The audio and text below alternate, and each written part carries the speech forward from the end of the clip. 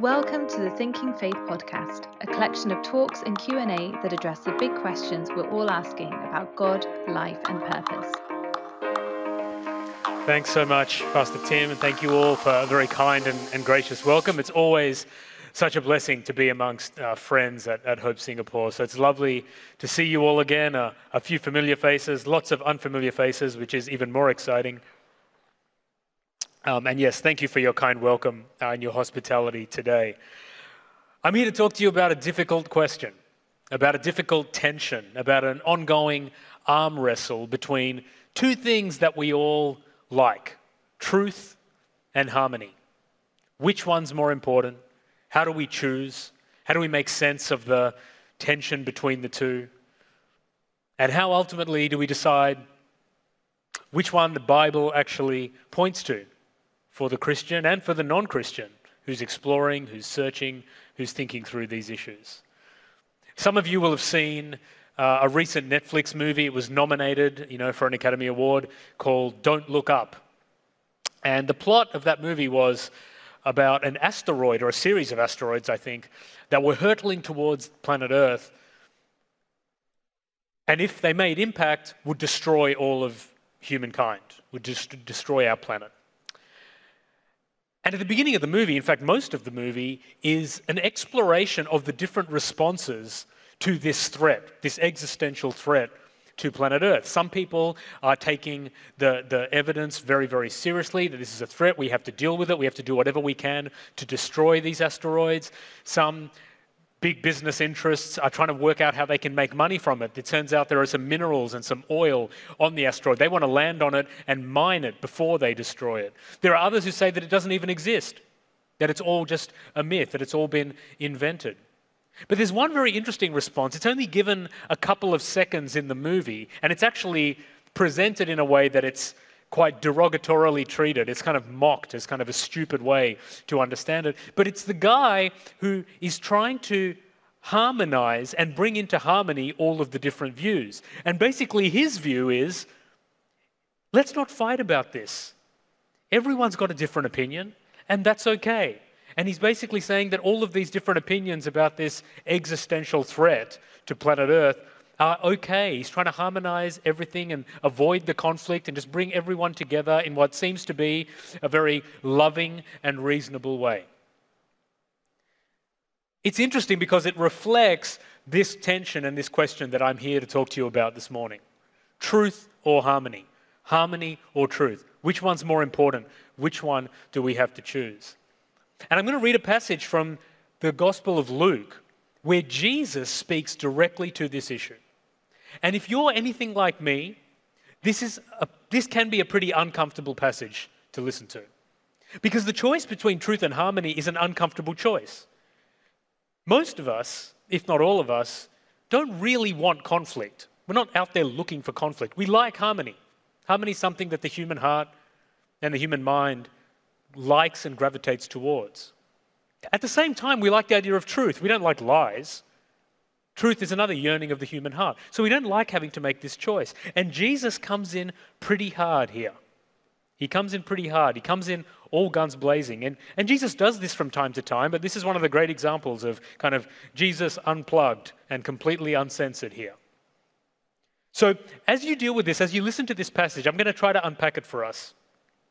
But it's okay if it makes you uncomfortable. It's okay if it's a bit confusing.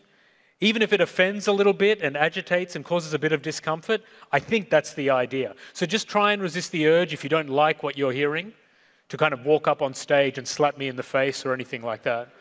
We've had enough of that, I think, over the last week or two. So these are Jesus' words, not my words.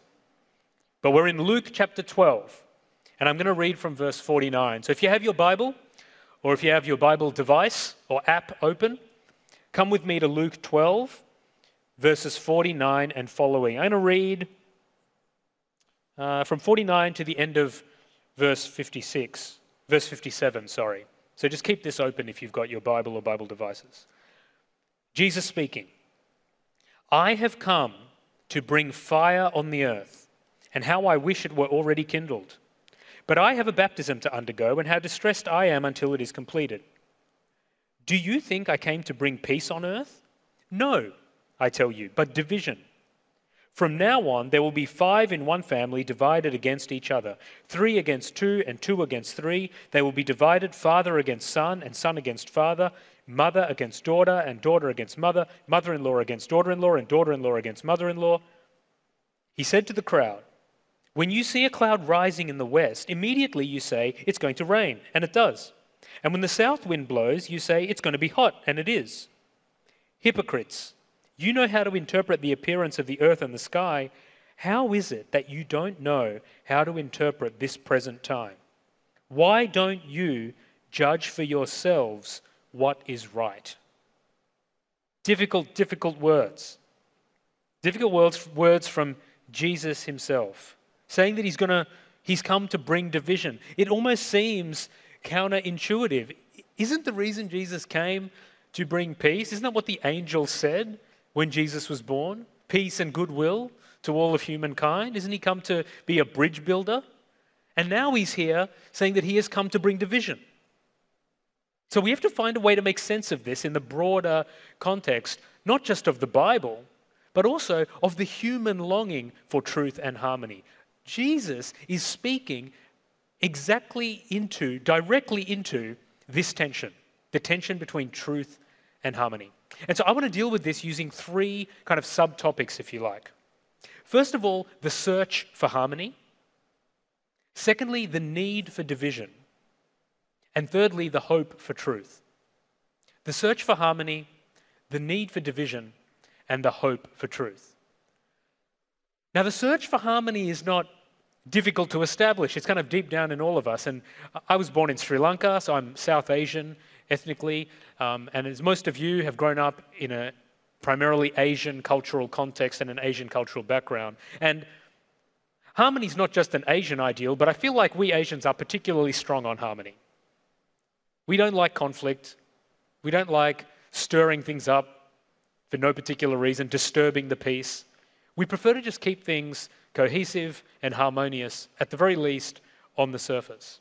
And yet into this ideal, Jesus comes in and he says, just rereading a couple of the verses from verse 51, do you think I came to bring peace on earth? No, I tell you, but division. From now on, there will be 5 in one family divided against each other. He's promising division. He's saying that he has come to become a catalyst for disharmony. What is going on here? Jesus is coming in, cloaked in love, preaching peace. The Prince of Peace is literally saying, I have come to bring disharmony. I've come to bring division. What we can read from this, when we think about how the word harmony actually plays out in our day-to-day lives, is that there has to be more to human fulfillment and flourishing than just harmony. In fact, the word harmony, if we just take it on its own, at its simplest, it literally means the absence of conflict. That's what harmony means. Harmony means the absence of conflict. It means that there is no conflict. Now, that is not in itself a bad thing. The absence of conflict is actually a good thing. You'd rather have a family that is in harmony, a marriage that is in harmony, a country and a society that is in harmony. The danger is, if we search for harmony alone as an end in itself, we could potentially have big, big problems. Because you could have a superficial sense of harmony, an absence of conflict on the surface, but all kinds of problems sitting just underneath. You could have an abusive home, an abusive household, but the external observer comes along and doesn't really perceive any problems. It might seem harmonious. You could have a completely failed and dislocated marriage where the husband and wife haven't spoken to each other for weeks and weeks, and yet to the external observer they might say, I don't see any disharmony here. They're not fighting. They're not arguing. There doesn't seem to be a problem. You could have someone who's just struggling with a personal issue, an addiction to something, to self-harming, to pornography, to gaming, to sex, to anything. But on the surface, it seems to be that they're living a life of harmony. There's no external manifestation of the conflict. So the appearance of harmony and harmony as an end in itself is not enough. That's what Jesus is starting on here. when he says, I've come to bring division. He's saying that he has come to get past superficial harmony, to get past this aversion to conflict just for its own sake. Just the idea that we're better off leaving conflict alone. He's saying sometimes you need to have conflict. He's saying sometimes there needs to be division. If we're going to find true and pure flourishing and fulfillment and real harmony, we have to get past the superficial harmony. Just the absence of conflict is not enough. And deep down, we know that that is the case, because deep down, while we don't like conflict, there are other things that are far more beautiful that we want. Things like love and joy and peace and relationality and friendship. Things like meaning and purpose and flourishing and happiness and fulfillment. We want all of those things as well. And so what Jesus is saying is holding on to this tiny little thing called harmony, which just means the absence of conflict, is pretty narrow and superficial, and in fact can be quite dangerous. Now, some of you, I dare say, maybe some of the older people amongst us, including myself, will remember a movie called The Truman Show that starred Jim Carrey. I think it's old now. There it is. And this movie starts off with a guy called Truman Burbank who's living what seems to be a thoroughly harmonious life. A life drenched in ostensible harmony, the appearance of harmony. It's a very beautiful town with nice weather. He wakes up, he has friends, he has neighbors, he has a job, he has a routine. There seems to be, for all intents and purposes, the complete absence of conflict. On any definition of the word harmony, that's what you see there. But as the movie unfolds, we begin to see that the harmony is superficial. It's not real. It's not thorough. Because Truman Burbank is living a lie. Everyone in the town is an actor except him. The whole town is a TV set. And thousands of cameras have been placed around the town. And they are broadcasting this man's life live 24 hours, 7 days a week, 24 hours a day, 7 days a week, as a reality TV show. But he doesn't know he's on TV. He's just living his life, and everything else is fake. Everything is manufactured. He's living a lie. And the whole movie is really about him slowly discovering that he's living a lie and ultimately trying to escape. And it doesn't matter who you are or what you believe. When you watch that, the human instinct, the instinctive response to that movie is that we are cheering for him to break free. Why are we cheering for that? And as a spoiler, he does break free at the end. Sorry, that's not really a spoiler. The movie's like 25 years old. You should have seen it by now. If you haven't seen it, you're not going to see it now. He gets out, and that's the resolution, and we're happy about that. We react like that because we don't want to live a lie, and we don't like seeing people fooled. We don't like seeing people deceived. We don't want to see others or ourselves living a lie. And what does that tell us? It tells us what Jesus is trying to get at here when he talks about the importance of disharmony. He's saying there is something more important than harmony.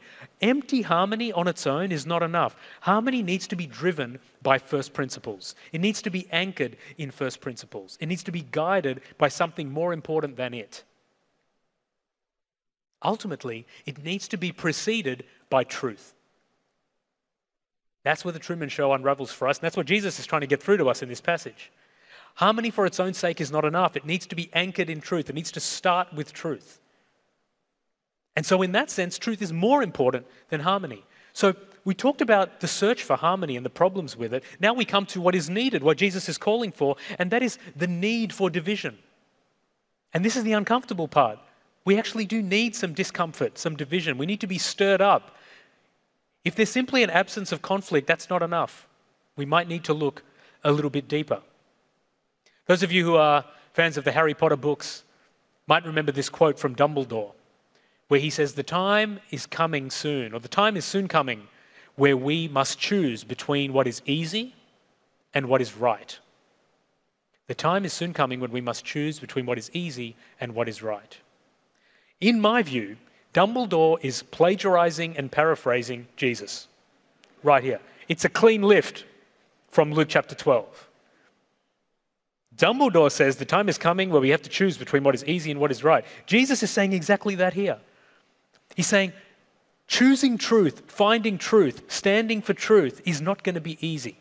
There's always going to be a choice. There are always going to be times when it's easier just to go with the flow, to go with the harmony, to go with what other people want, to go with what your flesh wants or your feelings would dictate. And at that point, everyone has to make a choice between what is easy and what is right, between what is the absence of conflict and what is truth, between what is easy and what is right. We see it here.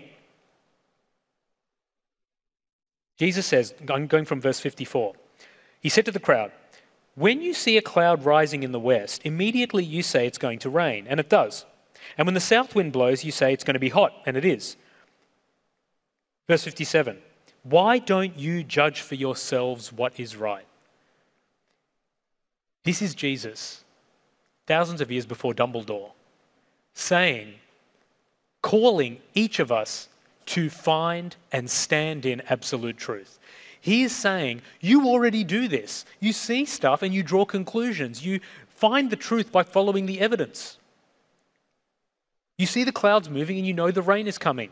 You see the wind blowing and you know the temperature is going to change. You have no problems in evaluating evidence and finding truth in day-to-day aspects of life. Why aren't you willing to do that with the big questions of life? With meaning and identity and purpose and God? And Jesus is here calling us to absolute truth. He is saying, yes, sure, harmony might be important, but truth is more important. And absolute truth is exclusive. That's what he's getting at. And we know that because he says elsewhere in his biographies, I am the way, the truth, and the life. Not I'm a way, a truth, and a life. I'm the way, the truth, and the life. Absolute truth is exclusive, and Jesus here is calling us to it. And he's even giving us the way to get to it. He's saying, just follow the evidence to where it leads. Just follow the evidence. It's what you do when you're trying to tell what the weather is, when you're trying to decide what to wear, when you're trying to work out what 1 + 1 equals. You just reason it out. You follow the evidence to where it leads. And that's exactly what he's calling us to here. He's calling us to absolute truth. And he's saying that is what is worth dividing over. The need for division centers on the need to commit to and find absolute truth. Now, there was an American senator called, I think his first name was Daniel Moynihan, in dealing with this issue of truth, because some people, and most people in fact, correctly believe that people should be allowed to think whatever they want, have their own opinions, the freedom of thought, right? The freedom of conscience.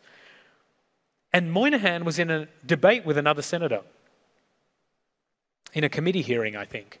And he said, "Senator, you have a right to your own opinions, but you don't have a right to your own facts." And this draws on something very important that Jesus is touching on here. People should have the freedom to have their opinions about whatever they want. But that doesn't mean that all opinions or all truth claims are equally true. I'm not a tall guy. I'm probably around 5'6", 5'7" at best. You may have an opinion on that. I hate short guys. I don't know why they keep bringing these short preachers in to Hope. That's a fair opinion. You're allowed to hold it. I'm a bit saddened by that if that's your opinion. But that's okay. You're entitled to that opinion. That's an opinion. What you are not entitled to is an opinion that seeks to make a truth claim about my height. So saying I don't like short guys, that's an opinion. Saying this Max Jagannathan, he's 6'4". That's not an opinion. That's a contradictory truth claim. Now, if I make a truth claim that I'm 5'6" and you make a truth claim that I'm 6'5", one thing we know for sure is that we can't both be equally right. And this is actually a principle that Aristotle talked about thousands of years even before Jesus. This is not a Christian principle. This is just a principle of logic. And Aristotle talked about it as the law of non-contradiction, but you don't have to worry about that. That's a bit philosophical and jargonistic. Basically, all he's saying is you can't have two opposing truth claims that are equally true to the extent of the inconsistency. Right? So my wife at the moment, we've got about 3 weeks to go, is pregnant. And someone might say, I'm glad she's pregnant, I'm sad she's pregnant, and have different opinions on that. But if someone says she's not pregnant and I say that she is pregnant, one of us is wrong. We can't both be equally right. We can't say everyone has their own truth, it's okay, let's just agree that she's pregnant and she's not pregnant, and we all respect each other and human dignity, and let's just have a community of harmony here. Right? That's the irrationality, that's the nonsense that Jesus is calling out. We have an entitlement to our own opinions, but not to our own facts. From Dumbledore to Senator Moynihan to Aristotle, and affirmed in the middle of it all by Jesus Christ himself. Absolute truth is exclusive. And if harmony needs to be anchored by a first principle, what Jesus is telling us here is that that principle is truth.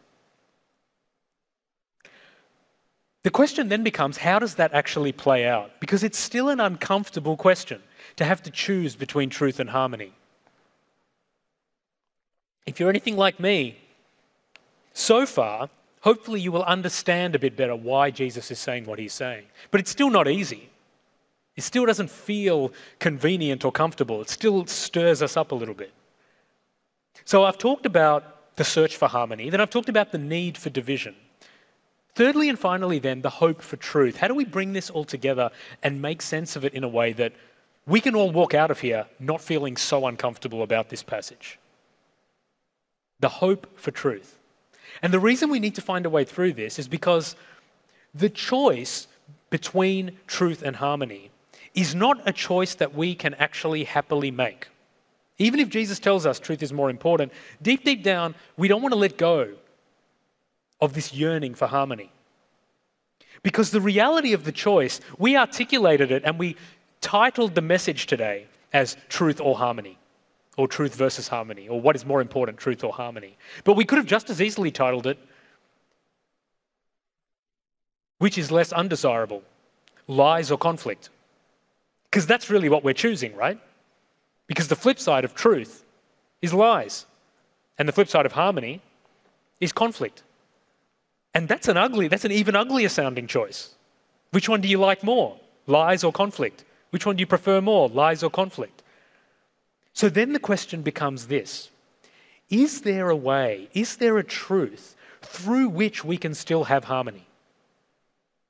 Can we escape this choice by getting both? Is there a way we can have truth and harmony? We can avoid the choice. And thankfully there is. And it's tucked away very carefully at the beginning of today's passage in two very short phrases. Verse 49, I have come to bring fire on the earth, and how I wish it were already kindled. But I have a baptism to undergo, and how distressed I am until it is completed. Before Jesus starts swinging at this problem of superficial harmony, he says, I have come. First three words of the whole passage. And then in the next verse, he says, I have a baptism to undergo. And there we see it. There's the answer. The way that we can achieve authentic harmony through truth is through the person of Jesus Christ. Anywhere else in the world, if we throw God out of the picture, if we throw this out and try and deal with this issue on our own, we have to choose between truth and harmony. There's no way around it, logically and rationally, as I've already spoken about. You have to make a choice. The only way to avoid the choice is to choose Jesus. And I know, as I said earlier, Jesus said, I am the way, the truth, and the life. Here he's saying, I have come. I have a baptism to undergo. What's he talking about? What he's saying is something that we all need in order to correct our misunderstandings of what disharmony actually is. When you and I think of disharmony, we think of conflict between people, right? We think of disharmony in our friendship groups, we think of disharmony in our marriages, disharmony between countries, disharmony between races, disharmony between people of different religious worldviews, disharmony between people who disagree on vaccinations, who disagree on Russia and the Ukraine, who disagree on Will Smith and Chris Rock. These are all the contexts in which we think about disharmony. Jesus is saying the deepest, most important most important manifestation of disharmony is not between people, it's the disharmony between each of us and God. That's the primal disharmony that we have to deal with first. And he is saying, I have come to deal with that for you. I have come to deal with the deepest disharmony, which is between you and me and God. That's the disharmony we have to tackle.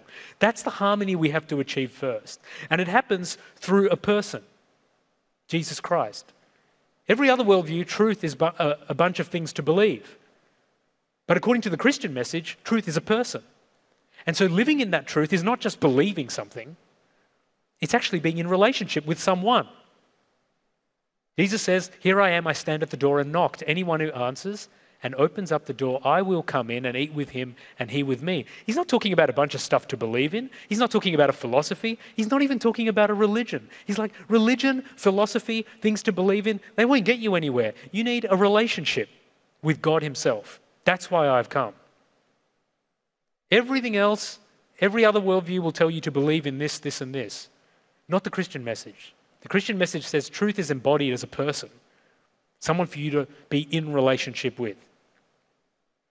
That's how that works. And so Jesus is saying, through this, you can have harmony with God. This is a God who stepped into the world as a person, took all of the brokenness and disharmony onto himself, went to a cross, did away with it, and now is inviting us into loving relationship with him, smashing the barrier of disharmony between you and me in our natural state, so broken, so messed up, incapable of relating to God, dead to him in our sins. Now we can have that relationship with him. It's because on the cross, Jesus experienced the worst kind of disharmony possible. God the Father separated from God the Son.